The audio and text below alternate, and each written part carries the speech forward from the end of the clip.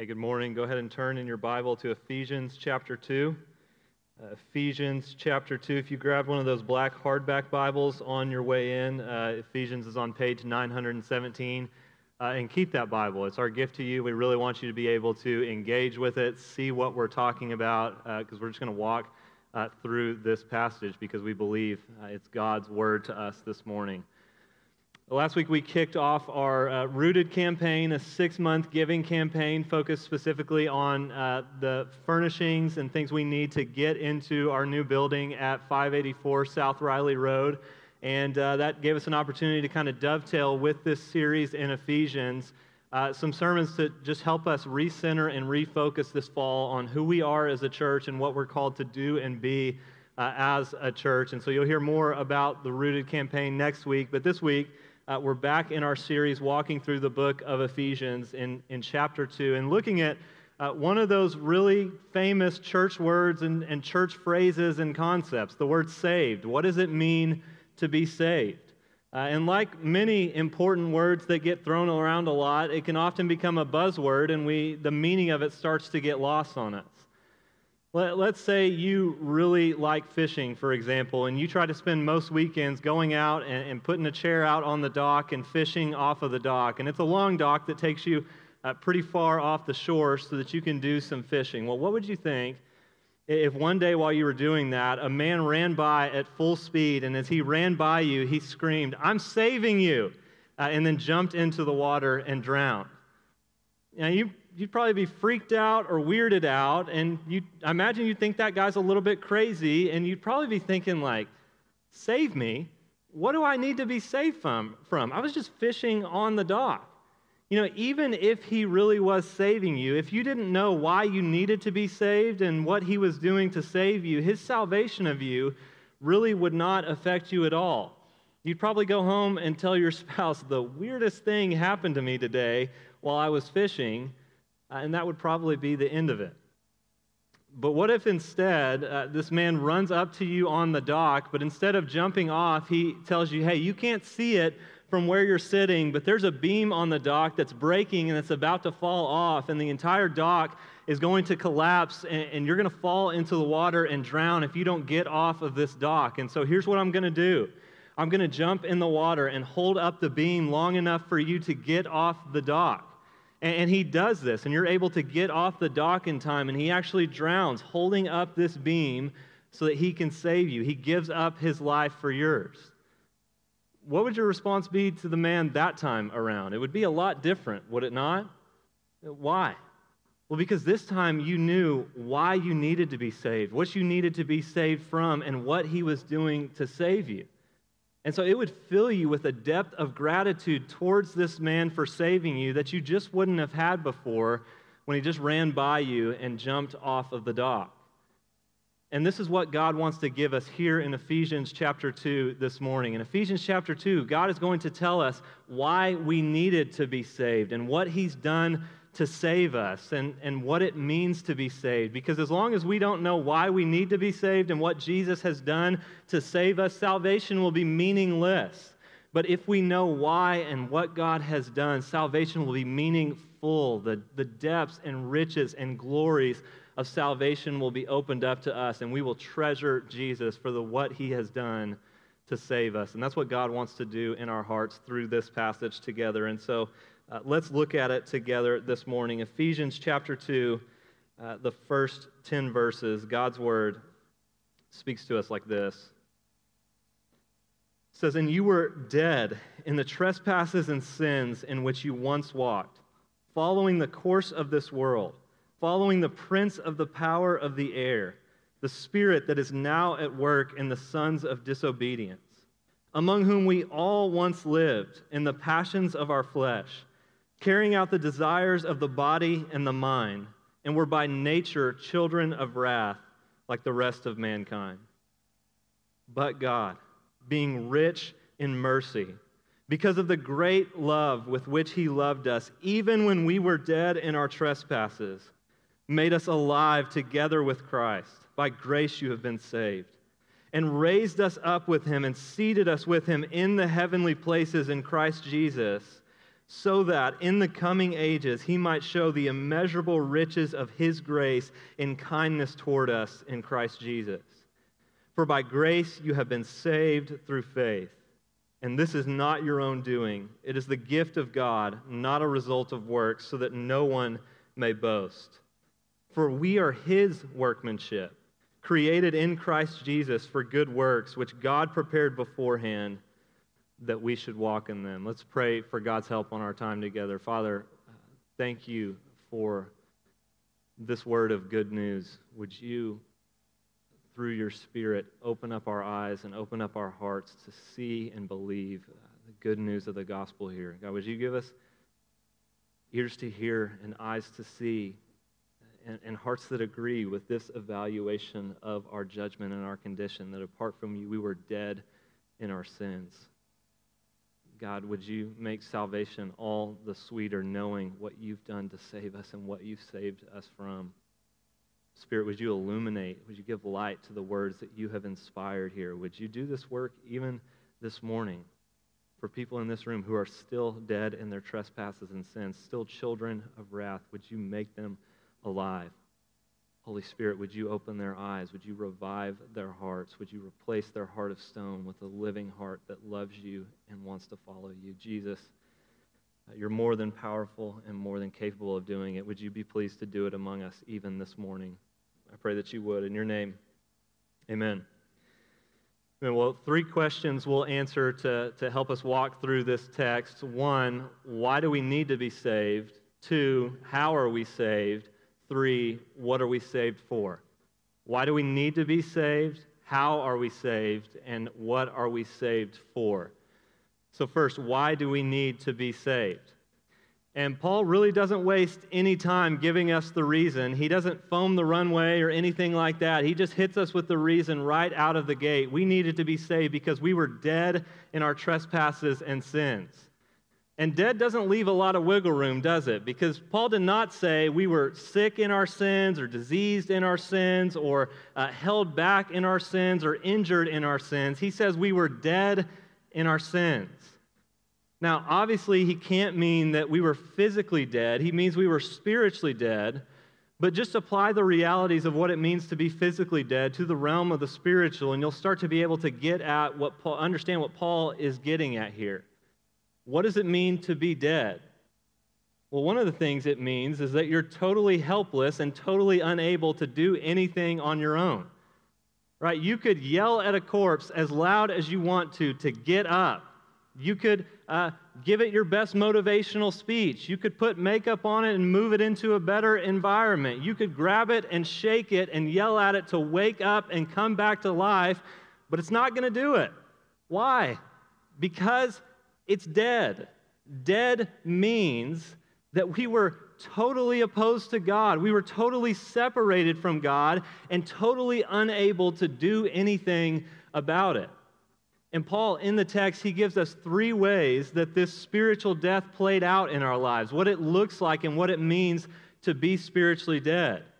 The first thing he says in verse 2 that it means to be spiritually dead is that we followed the course of this world. Now, when Paul uses the word world here, he's not talking about the land and the sky and the sea. He's talking about the people and the systems and the cultures of this world. The world is in rebellion against God. It's hostile to God's ways, and we walked in that. We got in line and we marched to that beat. And Romans 1 gives us a good picture of this. Romans 1 tells us that everyone in the world knows that there is a God, that God exists, but we all suppress that knowledge. We try to hide ourselves from that knowledge, and instead of worshiping God, our Creator, we instead turn to created things and begin to worship created things. And so we look to something in creation and say, that's what's worth living for. That's what I'm going to build my life around. That's what's going to make me happy. That's what's going to give me meaning and purpose and satisfaction in this life. And apart from Jesus, the reality is that all of us are enslaved to that pursuit. All of us are going to worship some idol, some false god, some created thing. You can change the idol that you're worshiping, but you cannot change the fact that apart from Jesus, you will worship a false god. We were enslaved. We followed the course of this world. The second thing that Paul tells us is that we also followed the prince of the power of the air, Satan. We were enslaved to and we followed Satan, the devil. What does it mean to follow the devil? Well, in 1 Timothy chapter 3, Paul is giving the qualifications for pastors, for elders in the church, and one of the qualifications he gives, he says an elder should not be a recent convert, otherwise he's going to be tempted to be puffed up with conceit and fall into the same condemnation of the devil. The same thing the devil was condemned for. So what was the devil condemned for? Pride, conceit. To be enslaved to the devil means that we worshiped and we served our own pride and our selfishness. And listen, I think if we were honest with ourselves this morning, we know that that's true. Martin Luther said the human heart is incurvatas in se. It's curved in, it's turned in on itself so that like a boomerang, you always keep pointing everything back to you. Your default bent, my default bent is to go into every conversation, every relationship, every situation, every interaction thinking, how can this benefit me? How can this serve me? What can I get out of this? As you go about through your day, who are you thinking about all day? Who are you focused on making sure is comfortable? Who are you focused on and obsessed with making sure they look good and feel good? You, yourself. The person you're obsessed with is you. And if you don't believe me, you don't think you do this, you're just fooling yourself, and you're probably one of the people that other people talk about behind their back about how you do turn everything on back to yourself, and you can't even see it. Because apart from Jesus, all of us are hopelessly selfish. We're hopelessly turned in on ourselves because we've enslaved ourselves to the devil and followed in his pride. The third thing that Paul says here is that we were enslaved to the passions of our flesh, that we all lived in the passions of our flesh. Now, when Paul uses the word flesh here, he's not talking about our skin. He's not talking about our bodies. He's talking about our sinful desires and our sinful lust. And you can see this in the text because the way he describes this and explains this, what this means is that we were carrying out the desires of the body and of the mind. Apart from Jesus, you and I were enslaved to our sinful desires. We wanted to do something sinful, and so we did everything in our power so that we could fulfill that desire and get that thing. We did everything in our power to try to serve our sinful lust and passions. And look, when Paul uses this here, don't make the mistake of thinking that when he talks about passions, he's just talking about lust and sinful sexual desire. He is talking about that, but the passions of the flesh are also desires to lash out in anger against someone, desires to be greedy, to covet somebody else's things, to be prideful and express that pride towards someone else. Any sinful desire is a passion of the flesh. And what Paul is saying here is that you do what you want to do, and what you want to do is to sin. Because he then says, we were by nature children of wrath. By nature means that sin was not just a behavior that we engaged in sometimes. Sinner described our nature, who we were. We were not basically good people who sometimes acted out of character and did sinful things. No, before Jesus saved us, sin was our character. Sin was what we did. We are not sinners because we sin. We sin because we are sinners. Just like you don't have the flu because you're sneezing and coughing and have body aches, you're sneezing and coughing and have body aches because you have the flu. The sinful desires and actions we give ourselves over to are symptoms of the deeper sickness, of the reality that we are sinners by nature. We are born with natures that are inclined towards sin, that want to sin, and we act out on that and enslave ourselves to it as quickly as we can. And listen, if there's any doctrine, any truth in the Scripture that we just have such a wealth of experience of to tell us that this is true, it's this one. I mean, you can see this even in young children. Kids, think about when you don't get to do something you want, or you don't get something that you want, and then you do things and you say things that you know are wrong because you're trying to get what you want, or you're mad that you didn't get what you want. Now, have you ever seen your mom yell at your dad, "It's my turn," when he gets to watch the show that he wants to watch on TV? Has your dad ever thrown himself on the floor and cried and thrown a tantrum when he didn't get to do what he wanted to? No, you've never seen your parents do that. They didn't teach you how to do that, but you do those things, don't you?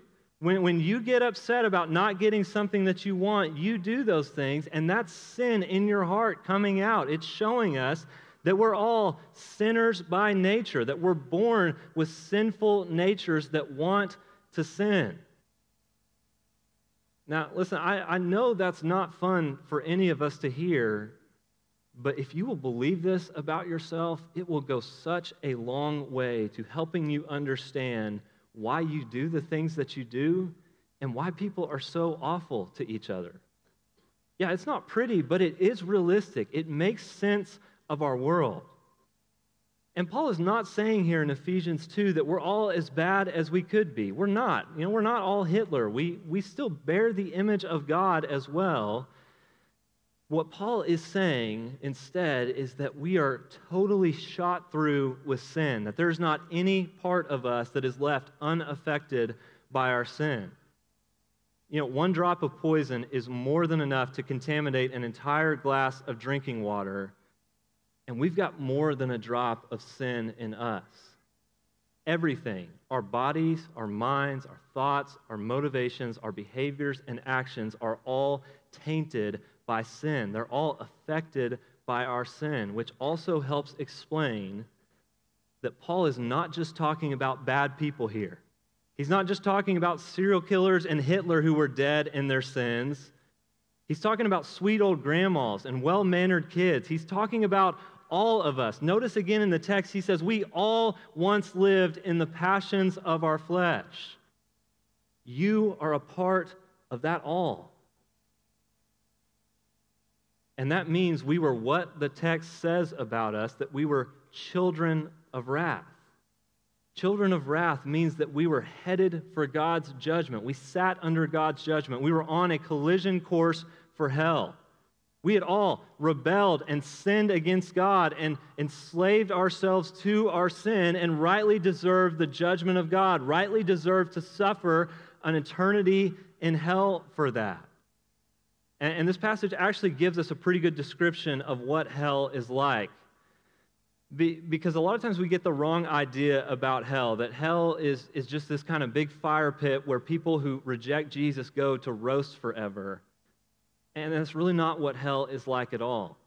Yes, the Bible uses the metaphors of fire and brimstone to describe hell, but that's what they are. They're metaphors. It's not literally fire and brimstone. Hell is not a place where people are literally burning up in the flames to death. But here's what I don't want you to miss. We use metaphors to convey a truth in a greater way than we could just using straightforward language. So honestly, it should be more terrifying to us that hell is described using the metaphor of fire and brimstone than if it was a literal place of fire and brimstone where people burned up. And so what is the metaphor of fire and brimstone saying? Well, think about what fire physically does to you. What does it do to you? It suffocates you. It disintegrates you. It destroys you. The smoke chokes you out so that you can't breathe. It's like a prison that keeps drawing the chains and the bars tighter and tighter so that you cannot escape and get out of it. And that's what hell is going to be like. C.S. Lewis wrote a novel called The Great Divorce, and in the novel, the narrator of the novel is taken on a tour of heaven and hell, and his depiction of hell in the novel is a pretty good description of how the Bible characterizes hell. His picture of hell in the novel is hell is a place that's always dark, It's always gray, it's always dreary, and everybody lives completely secluded from everybody else, and every person he talks to in hell is just a miserable shell of a person who's incredibly arrogant, incredibly bitter, incredibly angry, incredibly selfish and turned in on themselves. They hate everybody else, and they always have somebody else to blame for their troubles, for why they're in the situation that they're in.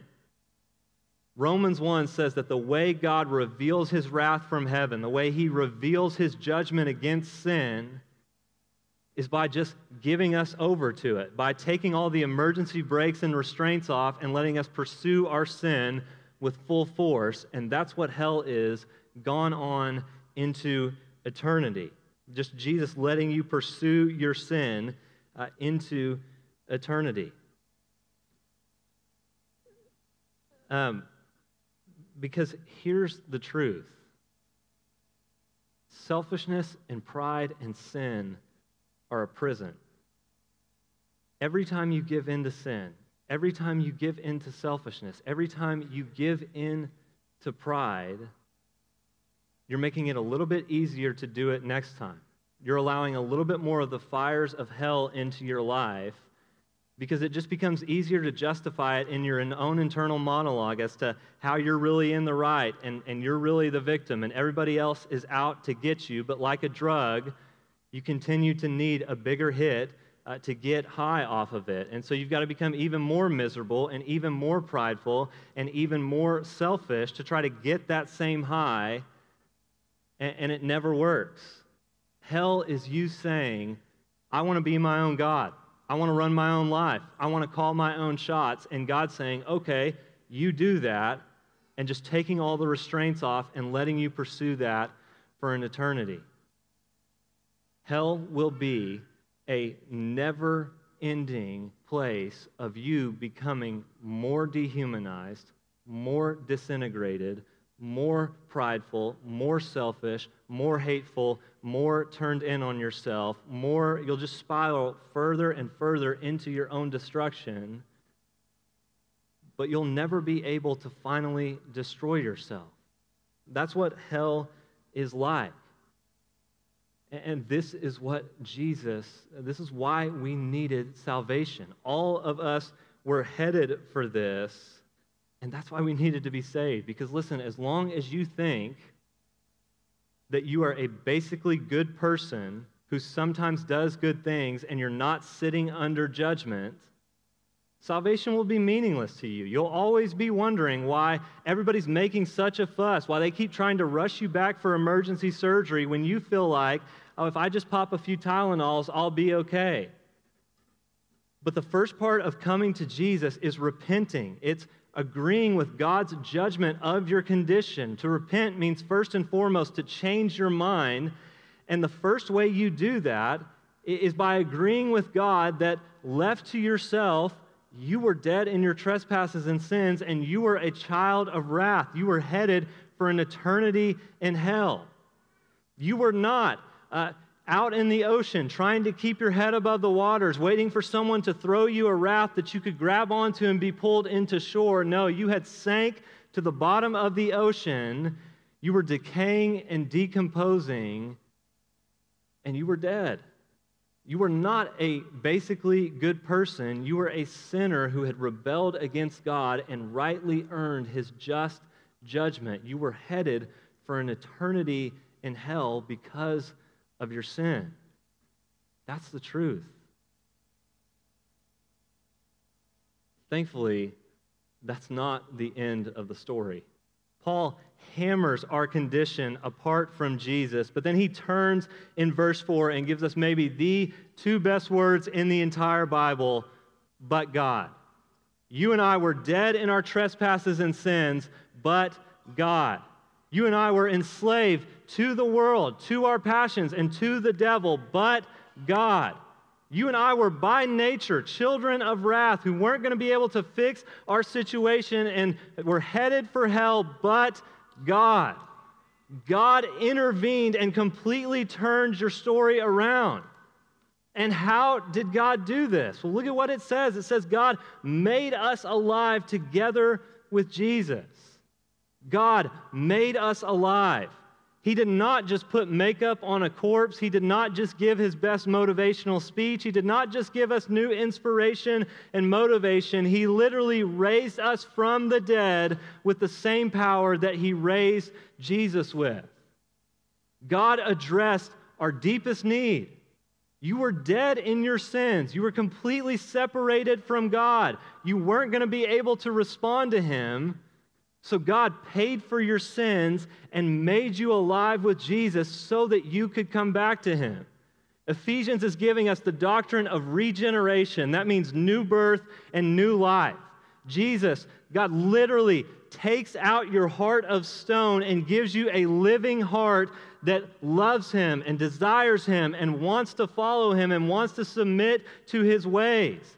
God literally makes you alive and begins to recreate you from the inside out. This is the good news of Christianity. In the gospel, you do not just get new guidelines, new rules, new motivation, new inspiration, new advice. No, you get an entirely new life. God literally recreates you and begins to work out this new life in you. He makes you alive. And how does the text say that God does this? God makes us alive together with Jesus, it says. This happens through Jesus. Jesus accomplishes our salvation by both substituting himself for us and representing us. John Stott says that substitution is at the heart, it's at the essence of both sin and salvation. He says the essence of sin is that we substitute ourselves for God. We put ourselves in the place where only God deserves to be, and that we put ourselves on the throne and we try to be our own gods. And he says, but the essence of salvation is that Jesus puts himself where only we deserve to be. Jesus takes our seat on the cross so that we could be seated with him in heaven. He takes our seat and absorbs and pays for the judgment that our sin deserved so that we can be made alive and can be brought back to God. And so Jesus substitutes himself for us, but he doesn't just do that, he also represents us. Notice in the verse it says that God has made us alive with Jesus, he's raised us with him, and he's seated us with him in heaven. And all of those verbs are past tense. Those things have already happened. And so Ephesians is saying, in some mysterious but very real way, Jesus took your place, but he also united you to himself so that when he died, you died with him. And when he was buried, you were buried with him. And when he rose from the grave, you left your old self in the ground and you rose with him. And when he ascended to heaven, you ascended to heaven with him, and you are seated in heaven with him right now at this moment. Now, obviously, you're not bodily and physically in heaven with Jesus at this moment. You're here at FCA bodily and physically. So what does this mean? I've heard it put helpfully like this. Imagine you're a starting player on a volleyball team who's playing in the championship match. And so the game starts and you're not doing well. You're basically missing every point for your team. You're either missing the ball when it comes to you or you're shanking it out of bounds. And it's the first team to win 3 games out of 5. That's who's going to win the championship. And you're doing so bad that your team has lost 2 straight games because of you. And so finally the coach has enough. They take you out of the game. They put a new player into your place. And this new player, they do so well, they end up scoring every single point for your team, and they lead the team all the way back to victory, 3 straight games, so that your team wins the championship. Now, if that were to happen, what's true of that teammate? Well, one is that they substituted for you. They took your place, but they didn't just do that. They also represented you. Because their victory, it's credited to you as if it were your victory. You get to share in the benefits of what they accomplished. You get to wear the championship ring because of what they did to win the game. And this is what Jesus has done for us. Jesus has represented us so that while we're not physically and bodily in heaven yet, we are there legally and spiritually and truly. Jesus has so represented us that we are in heaven right now, and we get to share the benefits of his victory. We get to share in the benefits of what he accomplished. We get to wear the championship ring, even though all we ever did was put the team in a hole, because Jesus is better at saving than you are at sinning. Jesus has made you alive, and he so represents you in heaven that the only way you could get kicked out of heaven now is if he gets kicked out of heaven. And I just don't see that happening. So why did God do this? Why did God show us such incredible grace to make us alive together with Jesus and raise us and seat us in heaven with him? Well, Paul tells us in verse 7, he says, God did this so that in the coming ages he might show the immeasurable riches of his grace in kindness toward us in Christ Jesus. God did this so that for all of eternity, he could just show off to us how good and gracious and kind he's been to us in Jesus.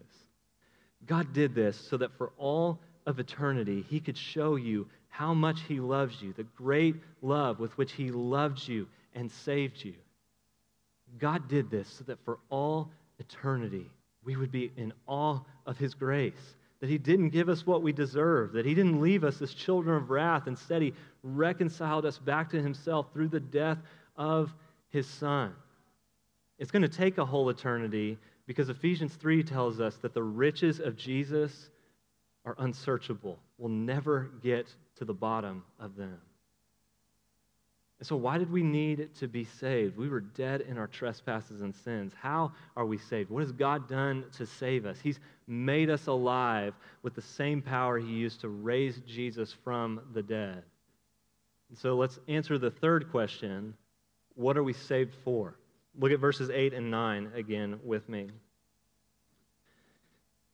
says, "For by grace you have been saved through faith. And this is not your own doing. It is the gift of God, not a result of works, so that no one may boast." So we get one of the clearest statements of salvation here in the Bible. How are we saved? We're saved by grace through faith. Grace is God's undeserved favor. It's God giving us what we do not deserve. And so in the gospel, we get grace, what we do not deserve, and mercy, we don't get the judgment we do deserve.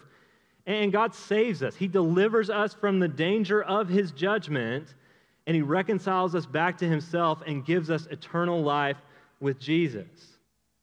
And this grace, this salvation, Paul says it's received by faith, through faith.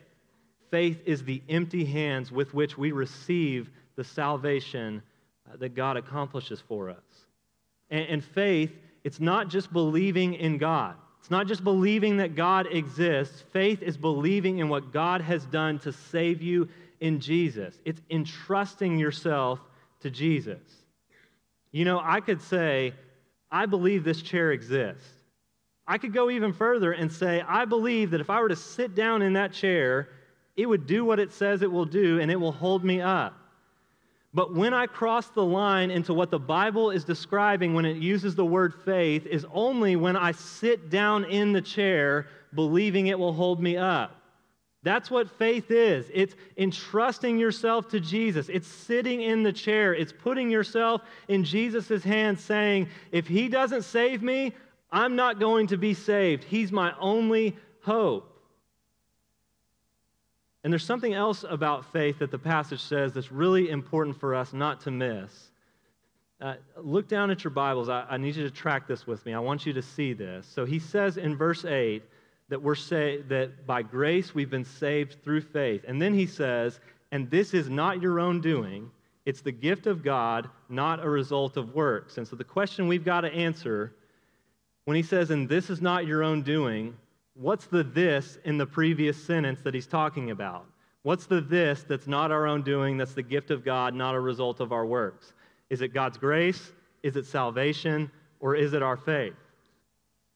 Well, you can check me later on this. We can talk about this after if you want. But grammatically, in Greek, the way Paul has written this sentence, he wrote it so that the this would be referring to all of the previous sentence. So God's grace, our salvation, and our faith are all not our own doing. They're all a gift of God. They're all not the result of works. Now, why is that important? Well, John Stott says salvation is not a transaction where God brings grace to the table and we bring faith to the table and then we negotiate and bargain for salvation. No, it's all God's work. It's all God's gift. Faith is not a work. It's a gift that God gives you. God saves you. God opens your eyes. Look, dead people don't believe in anything. They're dead. God had to make you alive first. And when God made you alive, He gave you the grace that would open up your eyes to believe in Jesus, to come to Jesus. And look at me. This means that Jesus did not just purchase savability on the cross. He did not just purchase the possibility of you being saved if you were smart enough to figure it out and you were good enough to put your faith in Him. No, He took names to the cross. He took your name. He actually paid for and purchased your salvation, paid for your unbelief so that the day would come when the Holy Spirit would open up your eyes and draw you to put your faith and trust in Jesus. If you're in the kingdom, if you trust in Jesus, you're not here by accident. You didn't sneak in the back door. You are here on purpose. That's a gift that God has given you. So why did God do it this way? What's the purpose of God in doing it in this way? Well, He tells us in verse 9. He says He did all of it in this way so that no one would boast. Boasting's about what you put your confidence in, what you put your trust in, what you fall back on as your fallback plan. And so in middle and high school, one of my friends on our baseball team was the best athlete I've ever played with or played against. He was a pitcher, and in 8th grade, he was throwing the ball close to 90 miles an hour, which if you don't know baseball, I'll just undersell it a little bit and tell you that's really good. You'll see a lot of that if you go and watch the Woodpeckers play, and he was doing that when he was 14. And so he was just so much better than everyone else that we just knew if he is pitching, it's a done deal. We are going to win this game. We have it in the bag before we even stepped onto the field because no one was going to get a hit off of him.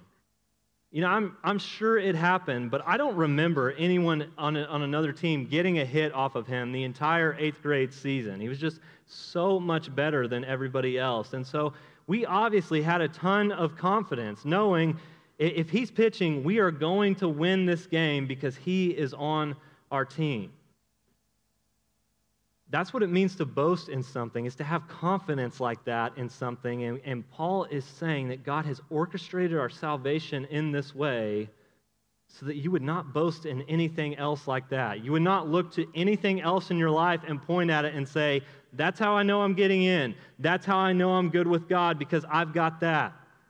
Ephesians 2 is saying you don't even get to boast in your faith like that, because it's not your own doing. You didn't work it up on your own. It's God's gift that God opened your eyes to. So don't boast in your faith. Don't boast in your works. Don't boast in your devotion. Boast in Jesus. You can know that in Jesus, salvation is a done deal. It's in the bag already because you are on His team. And so what has God saved us for? Well, one, He saved us so that we would boast not in anything else, but we would boast in Him. And then He gives us the second purpose that He saved us for in verse 10. Look at verse 10 again. He says, "For we are His workmanship, created in Christ Jesus for good works, which God prepared beforehand that we should walk in them." So what has God saved us for? He saved us to be His workmanship. The word for workmanship in here in Greek is it's poema. It's where we get our word poem from. Paul's saying we are God's art. We're God's handiwork. We're God's craft. We're His creation. Why? For what purpose? Well, he says He's created us in Christ Jesus, and that's talking about our recreation, how God's made us alive. He's brought us from death to life in our sins, and He's given us this new life in Jesus. So He's recreated us in Jesus for what? for good works, that we might walk in the good works He's laid out beforehand for us to walk in. Passages like this are why the Reformers always said that we are saved by faith alone, but the faith that saves is never alone. It always leads on. It always flows out to love and to good works. Because we love Jesus. We trust Jesus. God's given us a new heart that wants to love Him and follow Him. We've made Jesus our King, and so we're trying to submit to what He says. We're trying to follow His good rule over our lives and walk in what He calls us to do. And so what are these good works that God's prepared beforehand for us that we should walk in them? Well, if you zoom out in the context of the book of Ephesians, Paul really lays out two major categories of where these good works are directed and what they look like. And so the first category of good works in Ephesians, it's directed towards our brothers and sisters here in the church. In Ephesians chapter 4, he's going to tell us that all of us have an indispensable, a necessary role to play in building up the body into spiritual maturity. That we will not be all that God has saved us to be without every member, every part contributing their part and serving one another to be built up into spiritual maturity. He also tells us in Ephesians 4 that the way we live out this new life that He's worked in us is by doing things like speaking the truth to one another instead of lying to each other, by working hard with our own hands so that we have things to share instead of stealing from one another, by forgiving one another like God has forgiven us instead of being resentful towards each other and holding bitterness and grudges towards each other, by loving one another as God has loved us. One category of good works is directed towards our brothers and sisters here in the church, and so I'll just call you into this and take one of these things and step into this week. Who here do you need to forgive this week that you've been withholding forgiveness from? Who here do you need to ask forgiveness from this week because of the ways you've sinned against them? Who here can you grab before you leave this morning and get specific prayer requests from them and pray for them this week? Who here can you have over to dinner this week? Who can you bring dinner this week? Who here can you encourage this morning with something you read in the Scriptures this week, or a way that you've prayed for them, or something you're learning that God is teaching you? Who can you get together with and read the Bible with this week? The second category of good works is directed towards outsiders, towards unbelievers who do not yet follow Jesus. Just go back to the reality of what verse 3 said. Everyone who does not trust in Jesus is right now dead in their sins and a child of wrath who is headed for an eternity in hell. Hell is real. People will go there. So it's urgent that we share the gospel with them. And if you feel like, I don't know where to start, I don't know what I would say if I tried to share the gospel with someone, use the words of this passage. Talk about how God made us good, but we rebelled against Him. We sinned against Him. We tried to be our own gods. And so now we're dead in our sins, and we're children of wrath. We rightly deserve God's judgment, and we sit under God's judgment. But God is powerful enough. God loves us. He's merciful towards us, and He can make us alive so that anyone who would put their trust in Jesus and would entrust themselves to Jesus could know that God has already been doing the work to make them alive and open up their eyes to believe in Jesus. The gospel's for anyone who will believe, who will trust in Jesus, and everyone needs it. And so we're called to share it. And listen, I don't want to miss the opportunity to do so here. And if you're not yet a follower of Jesus in this room, hear me. You've heard why you need to be saved. You've heard what God has done to save you and how you receive it through faith, through trust in what Jesus has done. Right now, because you do not trust in Jesus, you are currently dead in your sins and you are headed for an eternity in hell, suffering the wrath and judgment of God for the ways you've rebelled against Him. If you do not trust in Jesus, that's how you will spend an eternity. But you don't have to. God can make you alive. God can work his grace in your life. He can make you completely new. He can pay for your sins in Jesus and bring you back to himself. So will you please repent, turn from your sin, and turn to Jesus. Come to Jesus and put your trust in him. If you will, he will save you. And the final question I think we've got to answer from this passage, where does the power to do these good works come from? I've heard it explained helpfully like this. Imagine there's two different ways that you could die. And so let's say the first way, you're going about your day, enjoying your life, and you get bit by a poisonous spider. And so the spider bites you and injects you with poison, and before you can get an antidote, before you can get healing, you die from being poisoned by this spider bite. And so that's the first way. Let's say the second way is while you're going about your day, just enjoying your life, the zoo has a mishap, and the lion at the zoo breaks out of its cage, and then it breaks out of the zoo, and then it hunts you down, and it mauls you. It attacks you and mauls you to death, and so you die from being mauled by a lion. Okay, so if that were to happen to two different people, which of those two people would be more dead? You know, one's going to be ugly dead, and one's going to be pretty dead. One's going to look a whole lot better, right? But at the end of the day, they're still the same amount of dead, are they not? Well, the same is true of us spiritually. It does not matter if you have spent every Sunday in church from the time you were in the womb. It does not matter if you've read the Bible cover to cover 100 times. It does not matter if you've never gotten drunk or you've never gotten high. It doesn't matter if you were a virgin when you got married. It doesn't matter if you know all the right answers. You were just as dead in your sin as the person who does all those more visible sins. Look at me. Every salvation is a miracle because God had to bring the dead back to life. You, not just everybody else, you were dead in your trespasses and sins, and God in his grace made you alive. He gave you the grace of saving you and opening your eyes to believe and receive the salvation he purchased for you. God did that in your life. And if you'll get that, if you'll grasp that, you will walk in gratitude. You will walk in the good works that God has prepared for you because you were dead and God made you alive. Why would you not want to live for the God that has done that for you? Let me pray that we would. Father, thank you for your word. Even a difficult word and truth that apart from you, we are dead in our trespasses and sins. God, would you help us to believe, to agree with you that this was what was true of us?